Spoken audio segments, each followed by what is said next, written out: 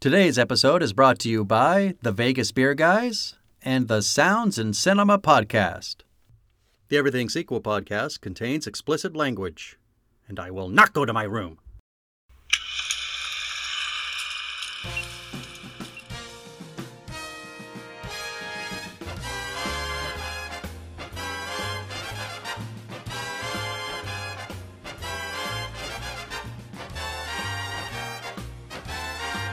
Hello and welcome to the Everything Sequel podcast. This is the Naked Gun edition. My name is Michael Shantz.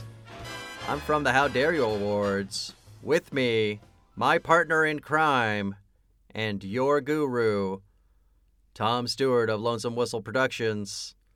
What do you have for us today, Tom? I was surrounded by pimps, racists, and... I'll start again. Racist is what I'm thinking.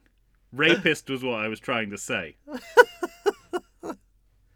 That's the first time I've ever needed a second take. Hang on. That's true. I was surrounded by pimps, rapists, and murderers. It was like being in the stands of a Los Angeles Raiders game. Oh, fuck. Forgot about that line. I use that line less for its comedic value and more for its kind of relevance to Southern California, where we are recording this podcast. True. Having been to a Los Angeles Raiders game, I feel this is the closest I get in this movie to understanding I went the to tone of it. I went to a Los Angeles Raiders game.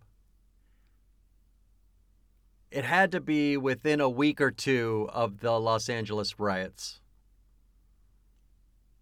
Wow. Yeah. Well, but both the Raiders and the Los Angeles riots feature in this movie. Yes.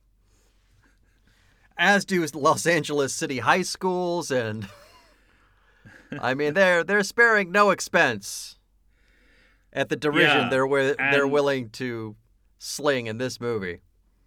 Yeah, and there's really no sense of too soon. No, exactly right. Too soon has not entered these filmmakers' vocabularies. Nope. Well, ladies and gentlemen, we're of course talking about The Naked Gun. Actually, sorry, it's not just Naked Gun 33 1/3, The Final Insult. This is a 1994 movie directed by Peter Sagal this time, Tom. Here are a list of his other accomplishments. Tommy Boy, My Fellow Americans. Okay. Nutty Professor 2, Anger Management, The Longest Yard. More recently, Get Smart, Grudge Match, and My Spy. That's fascinating because all those movies, bar one or two, are all sort of pitched at the same level of quality. Yeah, exactly. Like it's almost like his directorial presence on a movie is a sort of a guarantee of a certain quality. Yeah. Well, I can't think of too many direct. It's like it's not highs or lows. It's like we're never going to get above. Middle of the road. It's like we're never going to get above this line. Right. Exactly. That's what it's telling me. We won't go below this line. But we're never also going to go above this line. A lot of people speak up for Tommy Boy, certainly. They do. More than any of the others, for sure. More than any of the others. My fellow Americans. That's really interesting because I put this movie and that one in the same camp where, I'm far more enamored by the people involved in the movie than the movie itself. So I am also far more enamored with the people in it and also with the idea. I loved the idea of My Fellow Americans. And I'm not going to say it was a terrible movie, but it just didn't reach my expectations of what I wanted for it. You needed it to be made in the 60s with Billy Wilder. Yeah, there you go. And you could have the same cast. You could still have James Garner and Jack Lemmon, and it would be like one of the classics. I suspect you are correct. Now, of our 3 Naked Gun movies, this is by far the least successful. They upped the budget this time. I mean, they upped it a lot. They went to $30 million on this one. That's all on screen.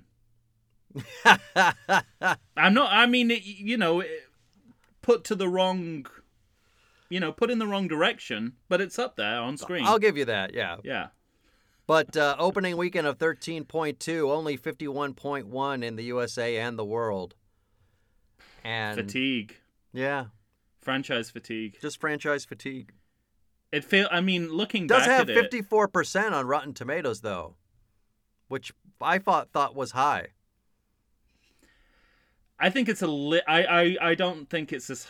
I think it's as high as you think it is. Mm-hmm. So we're already getting into... This is getting complicated, Rocco. Yeah, exactly. No, I don't... I would maybe go like 10% lower than that. Yeah. I was thinking 10%. I was surprised it wasn't in the 39 to 45 range. Oh, I would say 39 is too low. I wouldn't go lower than 45. Well, I think 45 to 55. I have a feeling you like this movie a little more than I do. I do. Yeah. It's not a feeling, it's true. Oh. And yet I guarantee you I will not dispute anything you say in the podcast. Right. It's one of those. I guarantee you that I will... I can... The reason why I think this is a bad movie and why ultimately it's a failure for me is because I think there are pretty much two sides to every successful joke in this movie. where I feel like even if the outcome of the joke is successful, I don't think the joke should be there. And the Raiders game is a perfect example. Is almost the perfect example of that. Well, that and when they do, I believe when they're breaking out of prison and they end up inside a Los Angeles City High School, right along the same lines. Because, of course, all the children at the high school have Uzis and shoot them, and they're gangsters. Yeah, that's another great example. It's interesting, I feel like a lot of what there's.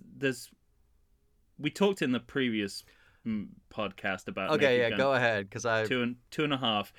And like how that movie ended? No, not necessarily. Okay. How successful the running gags were in that movie and lines. The comic through lines and the running gags were exemplary. Sublime. This movie doesn't have any running gags. It has running prejudices. Yes. Its jokes are organized around prejudicial themes. Chief among them, transphobia. Yeah. And I would say number 2 position is kind of either racism or misogyny. I'm still not decided. They're on equal par, probably. Yeah, exactly. The fact that I'm not decided is beside the point. The fact that I'm even having that debate means there's a problem here. There's a problem in the movie. Correct. So, well, and I think there are structural problems to this movie, too. Yeah, absolutely. I completely agree. So, for instance, we talked in the last episode how there's no retconning or reason for why they're in Washington, D.C. Yeah. So, to me, the funnier thing, but this movie's right back in Los Angeles. Yeah. To me, I think a running gag for all the movies should be new city every time. Yeah, go somewhere else. Yeah, not L.A., not D.C. Now pick a new city. A counter argument to that would be that because it's the third in a trilogy, there's They wanted to do a fourth though, and they didn't because of the lukewarm reception to this movie. That's interesting because I mean, not only is the word final, well, we know the final is not that never the final. Come on, Tom. So that's not a good. How long have we been doing this? Right. Okay. But I got the sense that that they wanted to do that thing where, whether it's to comment on this or whether they're just doing it organically because of where they are in the franchise, looping back to the original. Like bringing back the villain from the original, making this movie structurally like the original and how it's structured around. I think you're playing fast and loose with the original villain. Pap smear. I get what you're saying, yes, but he's not our main villain from the first movie. No, but I think he's brought back as a nod to the original movie. Yeah, he is, absolutely. I can see them doing that. However, unlike the second movie where I was always certain that they were parodying and pastiching these tendencies, I don't know. I don't get that from this movie. Right. That they're necessarily always on top of the cliche in the well, movie. And here's I want to ask you this too. Fans of this podcast know that we have talked at length about the Tremors movies, and we at length talked about Tremors 2 Aftershocks and Fred Ward not being the right vehicle for the Tremors series. Mm-hmm. When you have your villains set up as Ricardo Montalban, and then you bring in Gould. Gould? What's that? Goulet? Oh, sorry. Goulet. There is a Gould in this movie, but it's Elliot Gould. Correct. So Goulet is the next person in line you think of Fred Ward? No, not necessarily, but so that was my other problem. I want a on par Goulet Montalban villain. Right, except that given that they're doing a comedic pastiche of Jane Cagney's White Heat, he fits into that mold.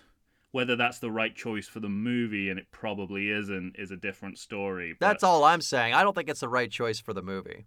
And it fits with the tradition of... Again, big Fred casting. Ward fan.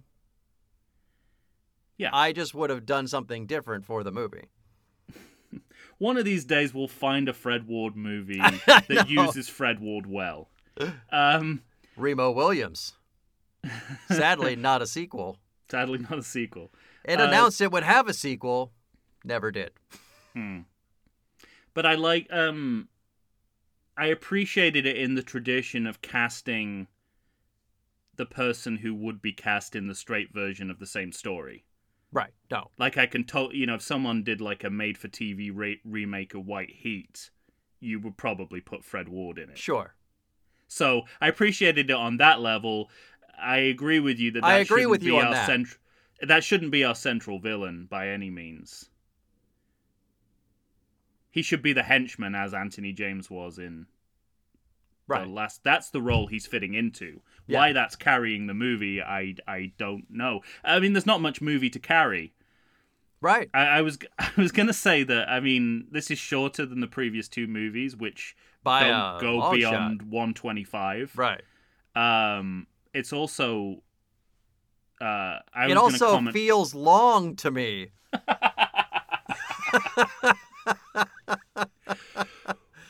Well, I was going to say that I like I'm very fond of the cold open, and also overall I like the closing set piece, but when I thought about the idea of a closing set piece, that doesn't really describe what is easily a third of the movie. That's what yeah. I mean, the third in Naked Gun 33 and the third is the Academy Oscars Awards moment. Yeah, right. So that's another factor here is there's one of the set pieces is over a third of the movie. Well, I think because if you take the prison set piece as a whole, that's another third. Yeah. Maybe even a little more. It's like you have an Untouchables send-up, followed by prison, followed by Oscar ceremony, roll credits. What do you think of the Untouchables cold open? Well, for one, I was surprised that, because I have not seen this movie since the theater. I thought you were going to say you haven't seen The Untouchables. I was like, Oh, Mike, God, we may no. have to stop the podcast. What are you talking, Tom? It's not like Get- you. I'm not like you, having not seen Stakeout or 48 Hours, That's like an totally insane different. person. Totally different. No, but I hadn't seen it since the theater, and I honestly could not believe, because I'm such a fan of The Untouchables, Yeah. that I had completely forgotten that front scene. Completely. Interesting.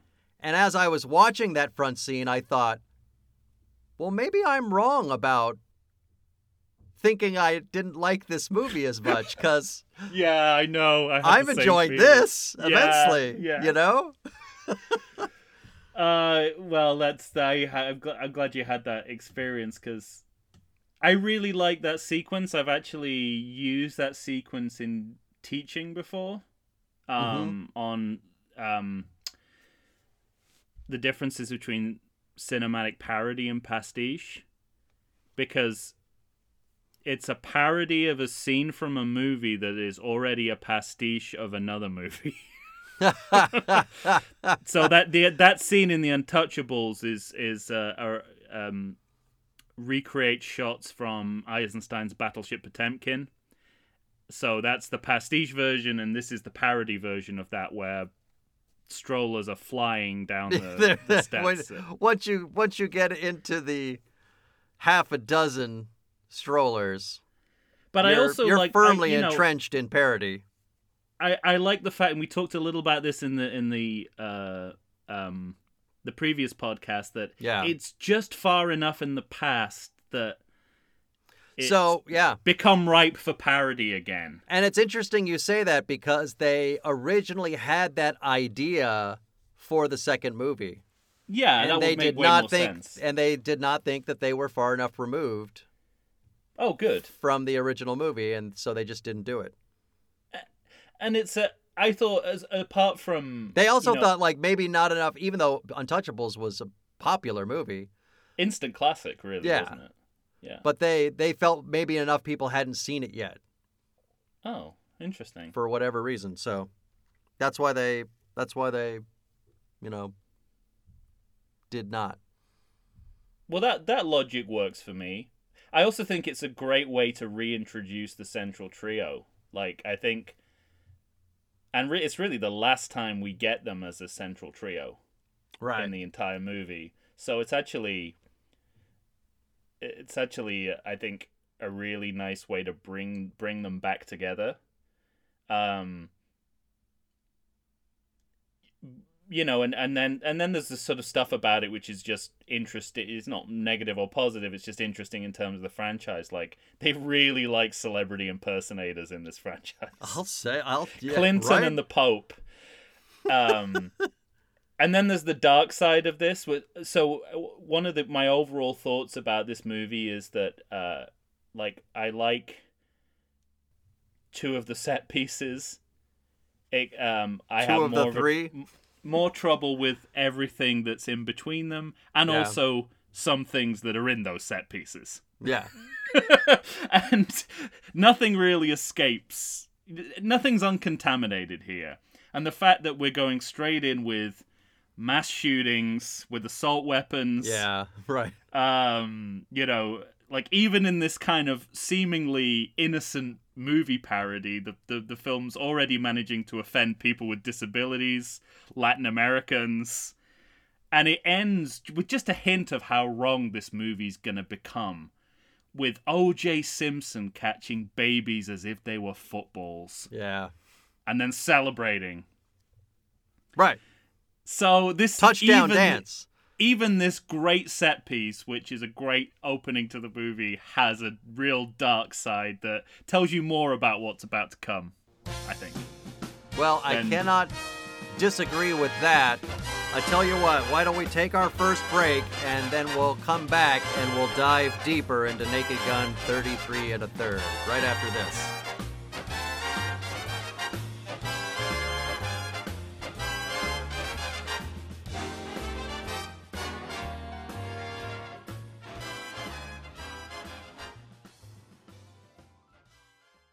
I like to think I know something about beer, but nowadays even I get overwhelmed when confronted by the exhaustive selection of craft beers they have at bars, breweries, and even grocery stores. Back in the day you had one, maybe two craft beers to choose from, and if you were confused, you ordered a Guinness. But in beerstinations like San Diego, the craft beer options lately are in double, sometimes even triple digits. So what's a beer drinker to do? You need what I need, the Vegas Beer Guys. Your beer of choice should be a perfect blend of malt and hops. And so a live show about beer needs that same balance. And the Vegas Beer Guys matches beer expert Dan Aker with self-proclaimed beer novice Stephen J. Weiss. The results are eminently drinkable. They're on Facebook, they're on Instagram. They'll try new beers, they'll tell you about beer. Think of them as your beer Sherpas guiding you up a foamy-headed mountain to reach the peak of your pint. God, I need a beer.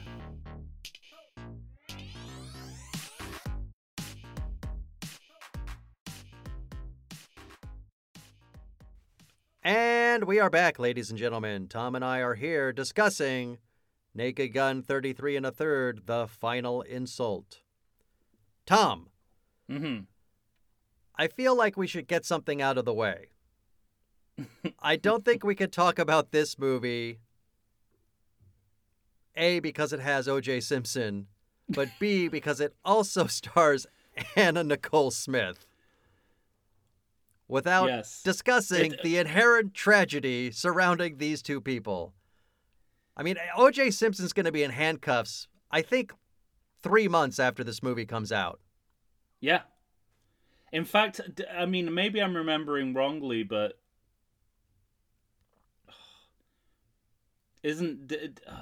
no, carry on. I've got a lot to say about how Naked Gun factors into the O.J. tragedy, but I'll save that. Carry on. Well, save it for what? What are you talking about? Yeah, like what? Come on, launch. What are you? Okay. Well, I don't want. I feel like, this is, if you've yet to watch this movie, this is your right. This is your trigger warning. Yeah. Okay. You will be triggered in different ways by things that really have nothing to do with this movie as a piece of filmmaking. Correct. It's purely about who they've decided to cast. Well, because you and I have already discussed that O.J. Simpson is better in this movie than the other two movies. Like, he's already coming into his own, comedy-wise. Coming into his own and forming a really good comedy team with George Kennedy. Right. Like, really good. I know. Some of my favorite moments in this movie are the two of them working together. And, while I love George Kennedy and Nielsen together, I kind of think that he and Norberg are a bit more of a natural fit as a double act. And I hate thinking all this. Right. Guys, that's the thing. Yeah, exactly. Right. Don't, if you think, if it's like, why am I listening to this podcast that's standing up for O.J. Simpson? Purely in comedy terms, he's working really hard here and he's doing a great job. I will not disagree. One of my favorite moments in this movie, and this is just on this most recent viewing, when he and Ed, when Norberg and Ed drop by Frank Drebin's house to give him an assignment, and he says, coffee. I said, I just made cupcakes, right. And he brings out some coffee, and Ed's like playing it down, like, no, we just ate, we're fine. And then there's a perfectly timed pause, and then O.J. Simpson chimes up saying, I'd like a cupcake. I'd love a cupcake.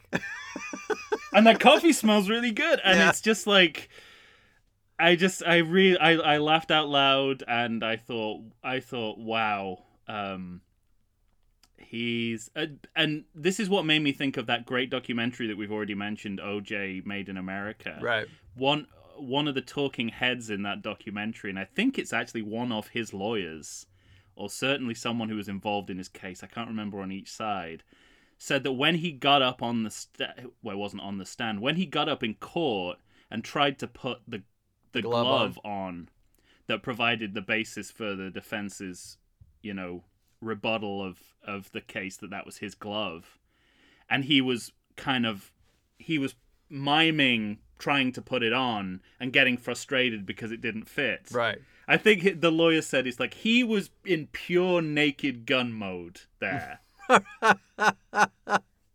And once you realize that these events are like a year apart, yeah, you realize that you see the continuity between them. You see that like makes it worse, doesn't it? Jesus. It does. It's like the skills the kind of performance skills that he's building up here and that are in evidence. Because in court, you would call what he was doing mugging for the camera. Exactly. Yeah. And it's like you have that horrible feeling without that comedy training ground of working with George Kennedy and Leslie Nielsen and the Zuckers and Abrams.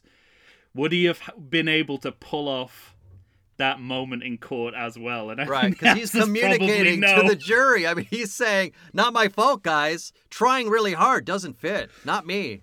Just not me."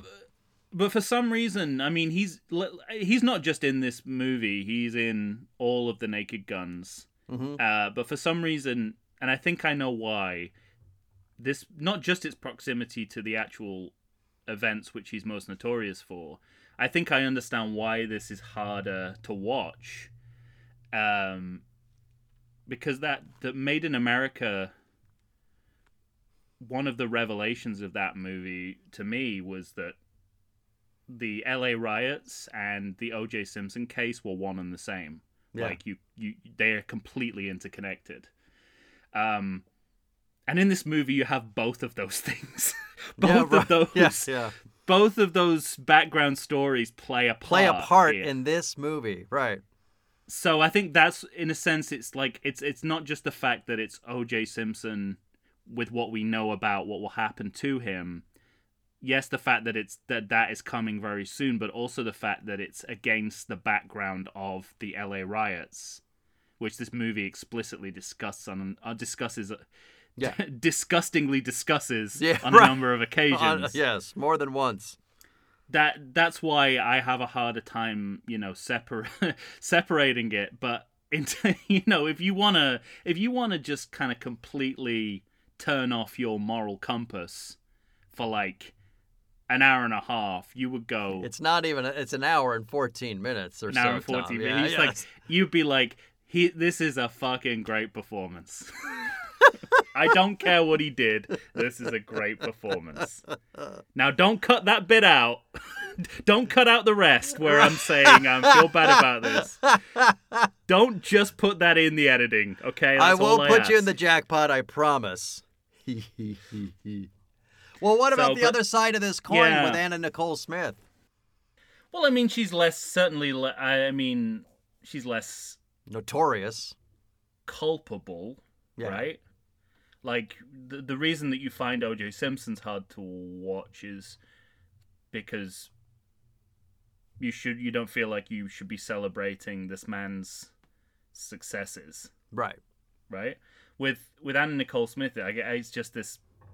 It just everything, I think, because it's so much about her objectification and treating her as a circus curiosity almost. That you're right about that. I just kind of feel I just feel sorry and bad for. She may have murdered her husband, but I believe that's part of the story too. As she may have actually murdered her husband, so I don't feel too sorry, but. There's just an air of tragedy around everything she does in the movie. Just a kind of general sadness. Yeah. Which I think if you cast another actress in that role, you could have done something really interesting with that part. Yeah, I agree. I mean, it's funny because in the last movie, I mean, it's only a bit part, but the the woman who says, "What is this? Some kind of bust?" Yeah, that you know who that is? That's Yeah. Henry Hill's girlfriend from Goodfellas, Right. whose name And she I actually can. tragically died. Oh, She died shortly after that movie. She had a heart, oh my God. some sort of virus that went into her heart and killed her. Oh my So we God. have tragedy all over these movies. We're But doing comedy movies, people. yeah, right.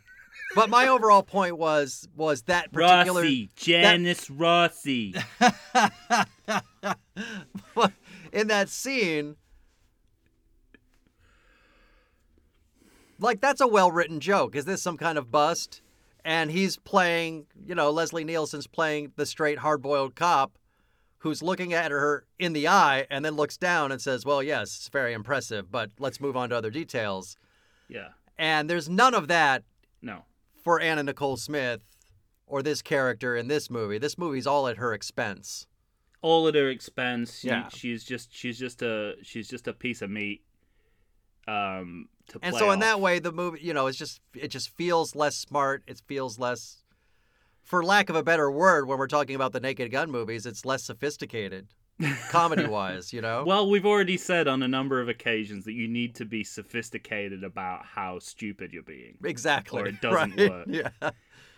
But one of the stark contrasts in these movies is like what they do with Priscilla Presley's character versus what they do with Anna Nicole Smith's character, because Out of nowhere, she's a lawyer. right. Well, yeah, there's that, and unfortunately, this movie's just uncomfortable with women in the workplace. Yeah. So everything that's like progressive and vaguely feminist about women is a subject of derision. But beyond that, what I kind of mean, there's a number of moments where you can see like a stark contrast between how Anna Nicole Smith is being objectified by the camera and how they're almost refusing to do that with Priscilla Presley, even in the moments when the joke depends on that. Mm-hmm. Like the scene where she comes out in her lingerie, which is fitted with neon signs to all her genitals. You're right. Yeah. And lady parts. And they have a back shot of her while she's clearly making her tassels fly. Yeah. Yeah. And they do that with, I mean, it's obviously like, it's a dirty joke, but they do that with such respect for the actor. Like, she's not in a form-fitting piece of lingerie. That the joke is being sold because the joke is funny, and it's like, actually, we don't need her in like sexy lingerie. The joke works better if she's not in sexy lingerie. If she's in ridiculous lingerie, yeah. Exactly. And it just seemed to me that, like, yeah, that's where, and I don't know if Priscilla Presley was, part of those decisions. I hope she was, but it certainly seems to me that there's a double standard here, and one is the kind of right way to treat women on screen, even when you're doing the kind of jokes that are about objectification. You can still do them in a way that doesn't involve victimizing the actual actor that's on screen. Yeah. And they know how to do that, and they did it in the last movie, and they did it in the movie before. Right. And they're doing it here with one of the actors, but not one of the others. I know we're jumping around. What we haven't talked about at all in these movies is the opening credits car. Yes. I really like all the car stuff in this. The water slide, Star Wars, Jurassic Park. Well, yeah, and it introduces. And this movie does a lot with effects. Well, no, but like with shit that came out the same year as it did. It's Jurassic Park. And, more specifically, Shawshank. Yes. I mean, it seems like they're doing a nod to Shawshank, but this came out months before Shawshank. So is that a happy accident? Or, with the letting out of the dirt stuff in prison? I mean, it's at that point, I mean, it's... I think they pulled off the kind of pastiche illusion that we've talked about in previous movies there, where it's like it's all prison movies at once.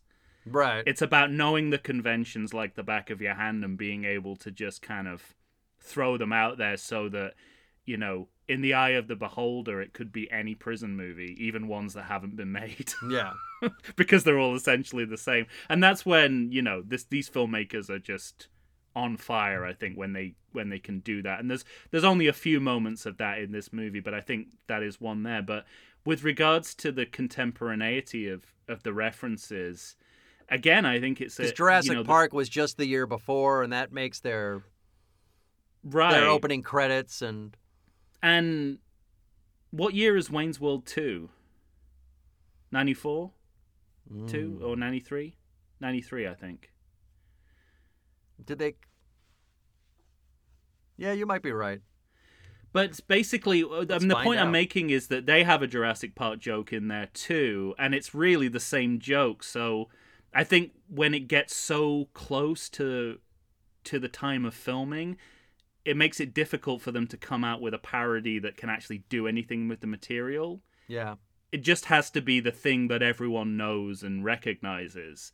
Whereas even you just go back a little further to the Untouchables, you can start to mine it for something interesting. Like, exactly what you were saying about them picking it because they wanted a little time to elapse, and they also want they want to draw attention to that movie. Right.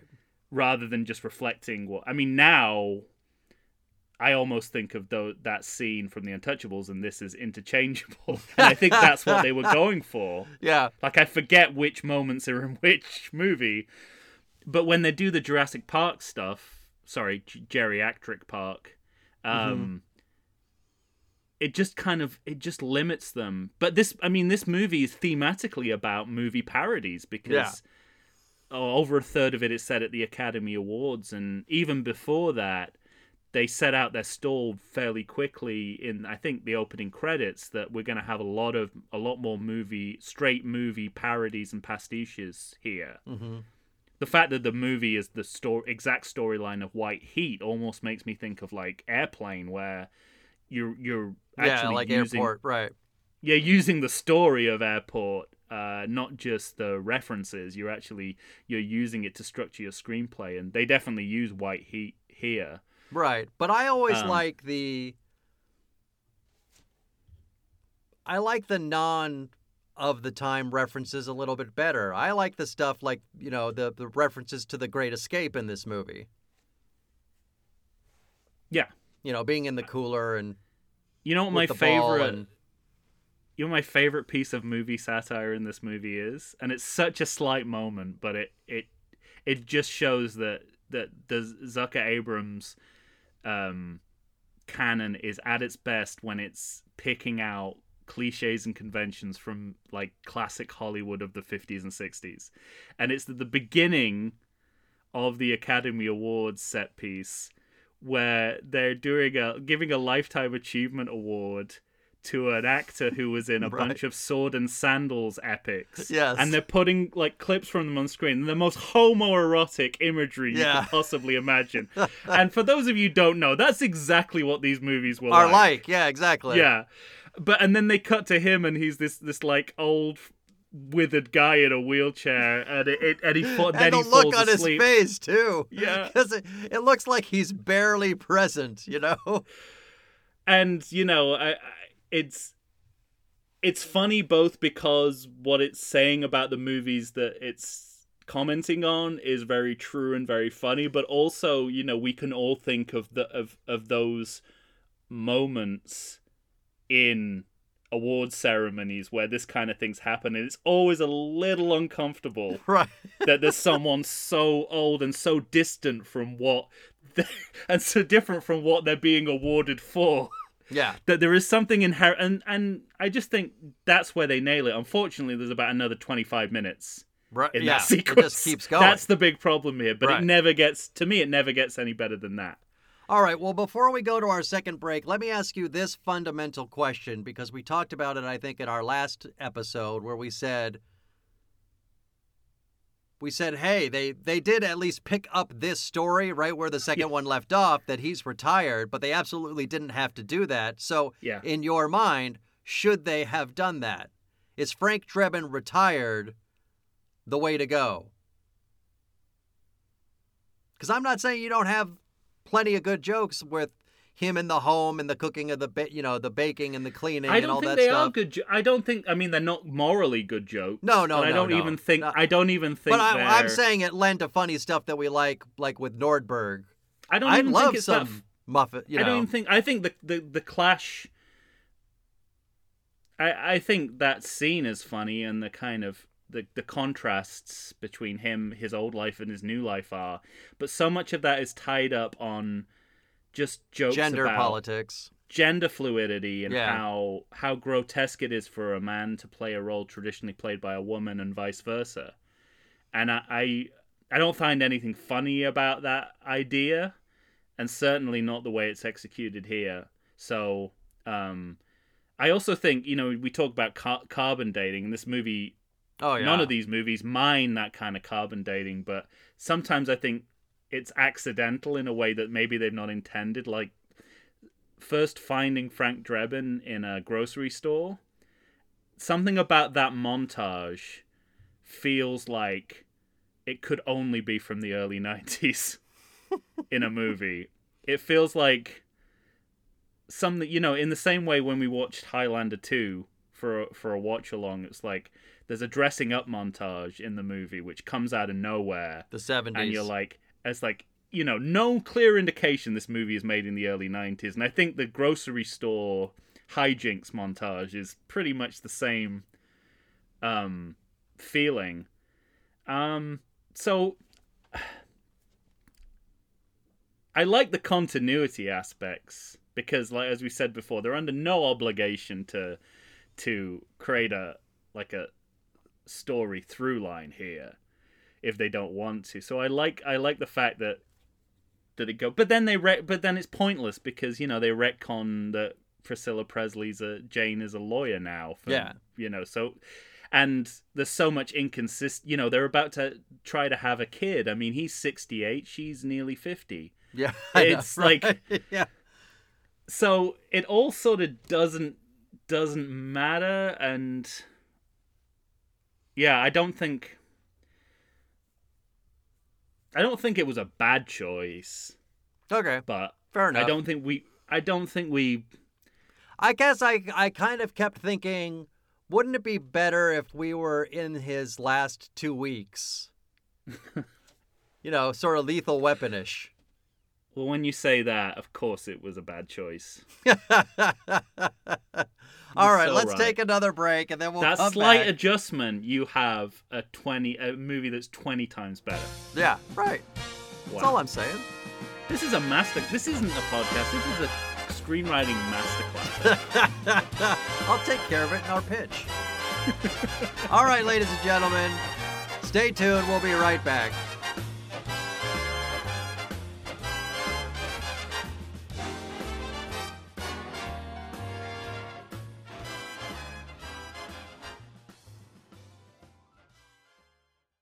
If you like podcasts like I do, boy, do I have a treat for you. You need to stay on target and check out the Sounds and Cinema podcast. Listen as your host, sound designer and music creator Tony Parham, and co-host, musical performer and sound lover Derek Hansen, D-Rock if you're nasty, and I am, discuss all things sound related to film, television, stage, and theatrical productions. They discuss environmental sounds, bioacoustics, dialogue, the nature of communication through sound, but as an added bonus, they drink beer and try to stay on target. Find them wherever you get your podcasts and listen to the pure mania of a man who can charitably be described as Doug, the dog from Up, and another man with a soothing and sultry voice trying to get that man to stay on target. That's the Sounds and Cinema podcast. Tune in and listen to the sounds they are creating just for you. And we are back yet again, ladies and gentlemen. Tom and I are here discussing the Peter Sagal sequel, Naked Gun 33 1/3, The Final Insult. So, Tom, I feel like we should get down to this. Well, do you have more to say about the prison scene before we get to our sort of final set piece? Because we haven't talked in depth a lot about the prison scene. But yeah, it's mostly just getting rid of dirt. Well, and my overall feel, I was going to say one thing about the prison scene is that, like, this it's very clearly, perhaps nowhere clearer in the movie, that you can make the same jokes about the same movie conventions and you can take out the prejudice and it doesn't compromise the joke. Yeah. So all this prison stuff is shot through with a kind of homophobic, racist, the joke is always leaning in that direction. And for every single one of those jokes, you could pull race and you could pull homosexuality out of it and the joke would not suffer, is my feeling. Mm-hmm. So that's just my feeling, that I thought it was a shame and overall a bit of a waste, because obviously the conventions that they're pointing out are ripe for parody. Prison movies are sure. some of the most formulaic movies out there. And it all revolves around the same, since White Heat, which is 1949, they've all basically been the same. Mm-hmm. And the fact that Shawshank Redemption doesn't break that mold, it just does something magnificent with it, I would say. Shows that this is exactly where they should be aiming, but I don't know. I'd like to say nothing is uncontaminated in this. There's like the pure gag is there, but they make all. Well, and that's part of my biggest problem with this movie is sort of that what you're discussing right now, the underlying tone, the leaning of this movie towards both race and a fear of homosexuality. I mean, then as a second layer to that, there aren't the brilliant quips and one-liners. This movie's really devoid of that, 6 They're foot few 3, and far between. Yeah, 6'3" with had a mustache, 6'3", awfully big mustache. There's no those lines aren't in this movie. And there's nothing. And it's when replaced with like a midget at a urinal. I was gonna have to stay on my toes. It sounds funny when you say it. But I don't. Again, it's like, I think one of the things I've learned a lot through talking to you about these movies, because it's easy to think that a comedy movie hangs on its jokes. But almost the opposite is true. If there's nothing in and around those jokes tying them together, you almost might you might as well not do them almost. Mm-hmm.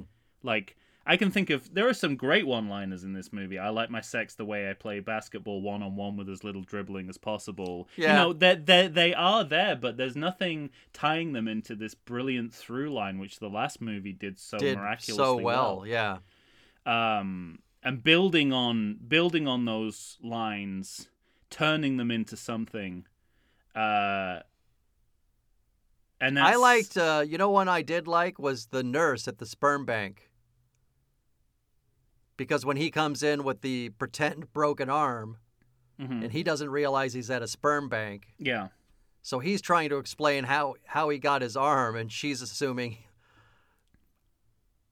So he's saying, yeah, we were just out playing ball with my uncle, with my uncle in the backyard, that kind of thing. But her line is when she gives him the cup, and he says, wait, I'm supposed to go in there? She says, well, it's not exactly the backyard, but yeah. Well, there you go. Like. There's a successful set of jokes, right? And a moment similar to that where I feel like, we get these glimpses of really good comedic screenwriting, but they're all very segmented. Yeah. And then they say nothing about the overall quality of the movie. Is at the end of the Academy Awards, when there's a standoff with Fred Ward, and they're trying to figure out like how each of them get away, and he eventually ends up with him saying, "This is getting pretty complicated, Rocco." Right. And again, that's all the jokes are building towards that That joke. punchline. Yeah. Yeah. But Actually, my favorite joke, for some reason, my favorite joke in the entire Academy Award set piece is the Mother Teresa musical. oh really? I laughed out loud when that hit the screen. But and again, That really tickled me. and that only that only supports the argument that the further back they go in cinema history, the Right. the better the jokes are. But because I remember just how I think it's not that those lines aren't there, but they're just so detached from the overall quality of the movie. Like, they even resort at one point to just kind of panning across the police squad office and have people on phones talking to, like, citizens. Yeah. Calling in. And the lines that they're saying are hilarious. One of them is, "No, sir, in this state, killing a gang member's just an $18 fine. Just mail it in." Yeah. And it's like these are good lines, but there's nothing. They're not coming organically out of the situation. Right. And they're almost like writing off those moments as in the same way that they do like background gags. But it's not the same thing. Like, that has to come from. It's not an aside. It's got to be part of something bigger. Yeah, right.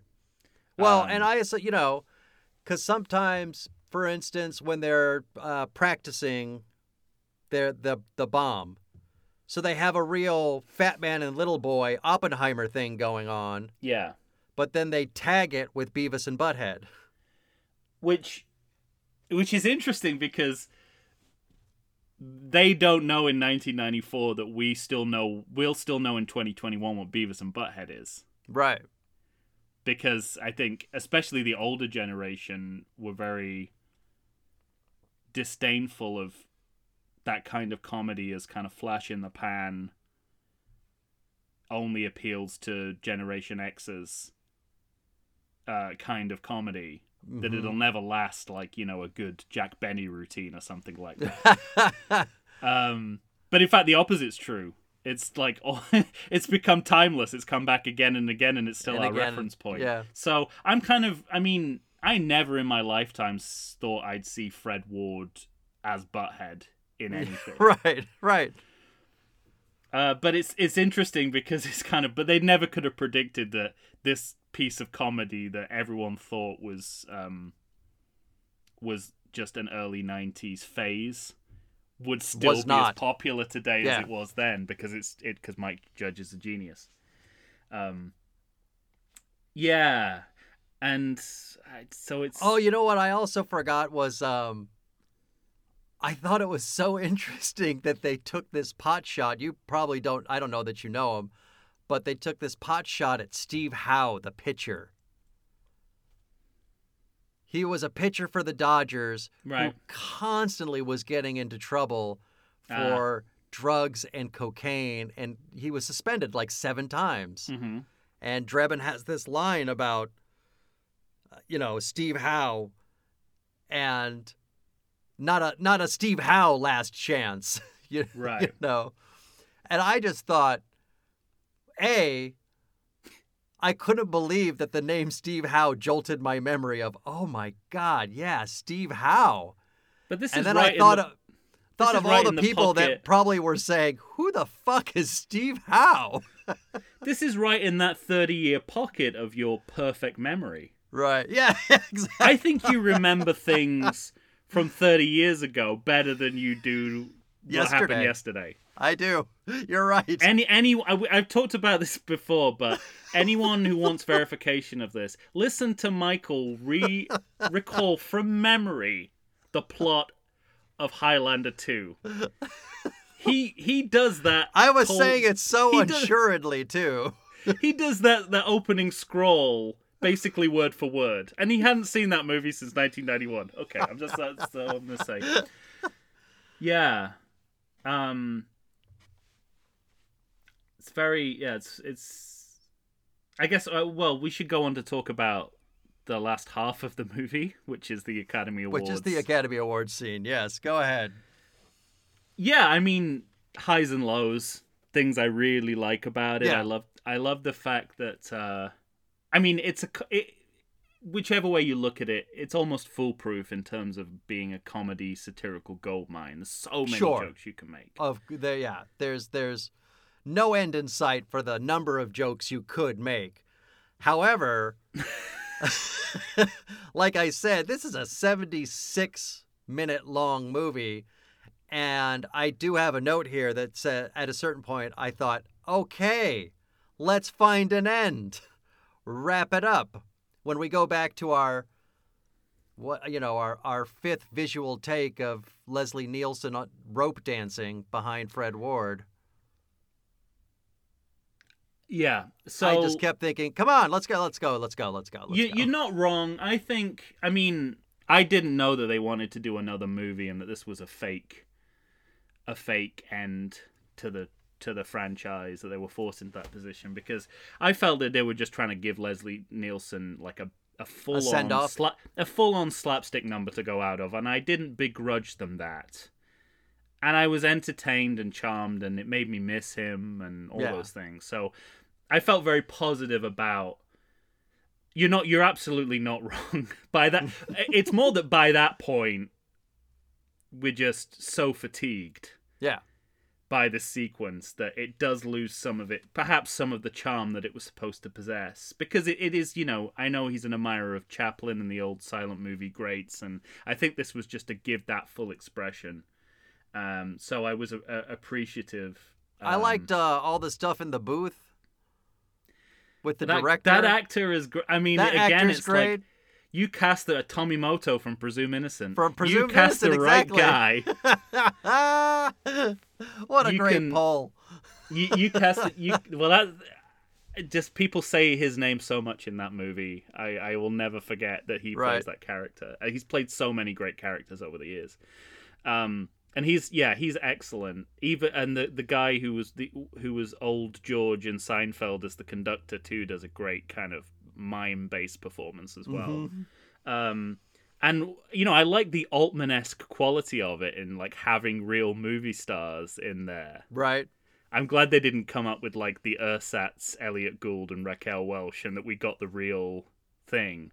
Yeah. And James Earl Jones is one of my favorite lines in this movie, where he's like, he says, it looks like Phil Donahue throwing up into a tuba. Just to think that he saw the script and saw that was his big line, it makes me very happy. Cannot disagree. And and I can see looping. They're trying to do something. They're trying to outdo the baseball stadium sequence from the first movie. It seems to me, in terms of like a big set piece with a live audience that feels okay. I hear what you're saying. But it's overdone. Although I think I like the fact that there's a live audience there, and that helps with helps us know when to laugh.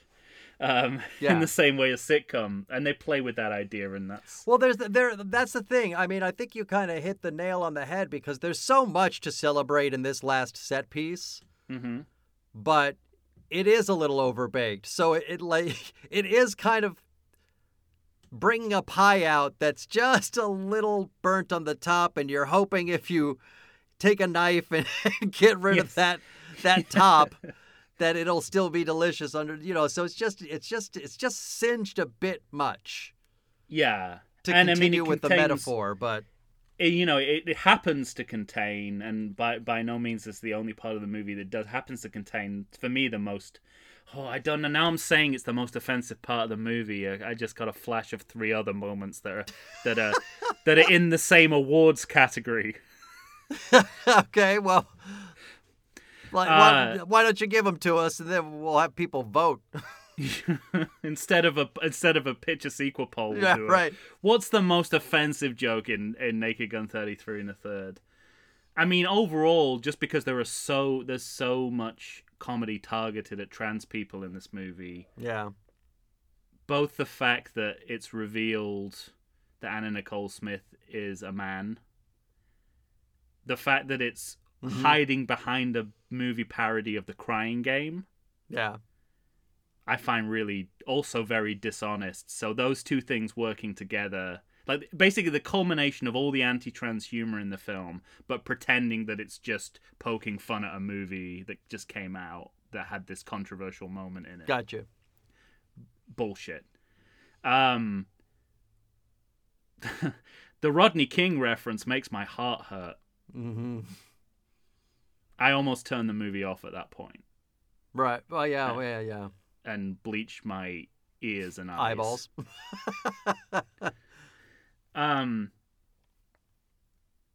So I guess those would be my top two, but you know, you just don't get. It's like even in the sequences that you like, there's always something that is just intolerable. Just a little off. Yeah, it's not acceptable. And then it ends on a miscegenation joke. Great, good job. As always. Which involves O.J. Simpson, which doesn't make it. Which doesn't, it's not helpful. So it's really, really hard for me to kind of get over those things. And it's sad. I mean, I have such fond feelings for this movie. It's really hard for me to admit all this. I have fewer fond feelings for it because of everything we're talking about. Well, this is the movie that introduced me to the concept of tongue kissing. I forgot that you had sexual history with this movie. Right. Yeah. So the first time anyone, because when you're growing up, you get advice about sex or and its related acts, piecemeal from all kinds of different sources. So I don't think anyone I'd ever heard like straight up that the line. It's like how do you? I don't remember how it comes about. I don't know what the setup is, but it's a line about like how do you kiss or how do we do that? And he says you just stick your tongue as far down someone else's throat as possible. And I was like, that's the most bold anyone has ever put that to me. And I was like, oh well, that answers a lot of questions. It took this movie to do it. Amazing. So, and the other part of this, and we mentioned the grocery store montage, but the other thing I wanted to say about that was, I remember as a kid watching a Saturday morning British television program for kids called Going Live. And actually, it might have been Live and Kicking by then. People who know, and if you don't, you probably, it already sounds like a different language to you. So just go with it. As it does to me. Leslie Nielsen, this was after all the Naked Gun movies, and Leslie Nielsen was promoting a comedy golf video that he'd made. And they showed a little... I can remember Dorf? This clearly. I could remember... It was basically, Was it with Tim Conway? No, it was like in the era where, home video were doing a lot, they would release instructional videos with some kind of entertainment personality who tried to make it fun. Yeah. So it was just like, and I just remember like a clip of him like doing comically bad golf swings and farting whenever he hit the ball and that kind of stuff. And the grocery store montage, for some reason, everything he was doing in that sequence made me think of him in that comedy golf video. That's funny. So I have so many associated memories of this, but it's 2020, it's 2021, and some of these things are just not on anymore. And they weren't then, but we didn't know they weren't then, or we turned a blind eye to it, or who knows. Yeah. But it's so much of this movie is wrong, and I'm not quite sure why it's... Maybe you can reflect on this for me. Why is it much more wrong than the last movie? or the original Naked Gun? I think because overall the comedy of those two movies is just better. And more balanced, maybe And, less yeah. targeted at minorities all Right. the time. I It's don't not, know. I think because we talked, certainly I talked at length in the last episode about how uncomfortable I was with police brutality in that last movie. And that hasn't changed, but the movie overall is a better written movie than this movie. And I think that just helps you to forgive it. Comedically, that movie's impressive. Comedically, this movie is not as impressive. So It's just not as good a movie. If it was a better written movie, do you think you would give the transphobia and Still, that would be my... But then to that point, you know, there's no... It's all tied up with the same problem because there's no way that you get a successful joke out of deciding to take on Rodney King and the LA riots. Yeah. The subject matter is certainly at that point in history. I mean, how far are we away from the actual events? Right. Like months, years? Months, yeah. There is just nothing funny about that subject. No. Something that just occurred to me, and I not thought about it before. A big contrast from Naked Gun 2.5. Is the joke ever at the expense of someone who's in power in this movie, aside from Hollywood? Oh, that's interesting. Because I can think of numerous just J. examples. Edgar Hoover. But they're only doing that because it's a trans joke. Because it's a trans joke, right? And I'm trying to think of because, you know, as uncomfortable as it is watching... Because that's not a joke about him in power. He just happened to be a man in power. As uncomfortable as it is to, you know, watch Barbara Bush being brutally beaten for entire minutes of the last movie, the implication there is that, you know, we're taking her down because she's the first lady, not because she's an elderly woman. And I can think of numerous examples in the last movie, but apart from, unless you take Hollywood as an elite, and you only really do that if you're a horrible right-winger,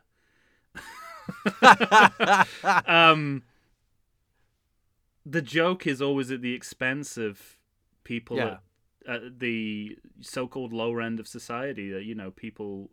you're right. You're absolutely right. Victims of police brutality, prisoners. So that's an interesting turn for a movie that, I mean, yeah, it's just it's interesting, like the way that the targets of this movie have narrowed to certain kinds of people. Mm-hmm. Yeah. No, you're right. And not spread among... Like, where's all the jokes about the Republican Party here? Where did they all go? Well, maybe they did that in the last movie and had to send up the left, the Hollywood elite. What about, like, Newt Gingrich trying to take over Washington? I mean... Right, yeah, you're right, yeah. That's right at this time. Just, it's interesting to me. I mean, I don't think these movies should be politically partisan. I think the balance of the last movie, and where you're taking pot shots at both sides, when they're worthy of ridicule, makes more sense. More sense. And you're right about, you know, that the movie's less concerned with that.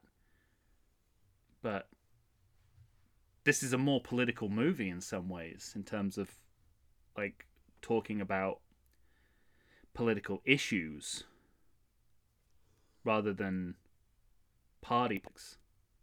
Right, but I think that again, this is what we're running into with these older movies, is just the idea of what we thought was okay to make comedy out of back then. I suppose it's the Rodney King. And they were just wrong. The Rodney King moment makes me think, like, how did anyone ever think Let that get past. that this was a right joke to make at this time? Mm-hmm. I wonder, but yeah, I mean, but I don't remember anyone objecting at the time. So what you're saying is clearly true, but it's like how. I mean, it's 30 years. You expect standards to change, thinking to change, but it doesn't feel that long ago. Yeah. And the LA riots had just happened, which seems like enough of a watershed moment. I guess not in people's thinking. People have to catch up to what that actually means. Like, I mean, it was a revelation. Well, yeah, I think back then they had the complete wrong idea of what it meant. Yeah, so. Quite. So I think that, it's like documentaries like Made in America that, because I watched the O.J. Simpson trial from the UK, where it was largely a soap opera. Mm-hmm. We're not connected to it in the same way that people living in America, or especially in Southern California, would be able to go, yeah, the LA riots just happened. Of course he's going to get off. Mm-hmm. Like, it's just, yeah, these are, like, it took that documentary for me as an outsider to go, oh, yeah, he had no chance of getting convicted in that particular moment in that particular city. Yeah, clearly. Right. And just to round things off, the most disturbing moment from that documentary for me, and I wonder if it's the same for you, and it's related to O.J. Simpson and comedy, so I don't feel it's too much of a digression. Go ahead. In the later sections of the movie, which to me was the revelation of that movie, because I did not know what O.J. Simpson did after he got off. I'm finding out all those things. Like, I had some familiarity with the trial, with his career overall. I did not know what happened when he was, like, released. Between him being released and going back to prison. That was the most fascinating area for me. Anyway, when he moved to Florida... You didn't know that? No, I knew something about that, but I wasn't paying attention to what his life was like. Oh, I see. And it was all, like... Did you know about the book? I knew about the book, yes. Okay. What I did not know about was that he was in a reality show. Right, yeah. Where he would go around Florida in disguise and prank people. And the clips from that show, I swear, like, my heart stopped. It literally, like, I was chilled to the bone. But... Right. Yeah. It just made, like, and when I was watching him act in this movie, I was thinking, if you take out all, his personal life, it's like, well, he's just using the skills he acquired as a comic performer to make a piece of entertainment. But the idea that O.J. Simpson could creep up to you in disguise, and he was in, like, whiteface in a lot of these disguises, I remember. Yeah. And you would be pranked and then revealed that you were pranked by O.J. Simpson. I can't think of anything scarier. No, yeah. And for some reason, those clips, like that montage of him, like in the opening credits of that, the scariest thing I've ever seen in a movie. And... All right, that is a good place to end it. My goodness gracious. Well, ladies and gentlemen... We started talking about Naked Gun 33 1/3, and we've ended on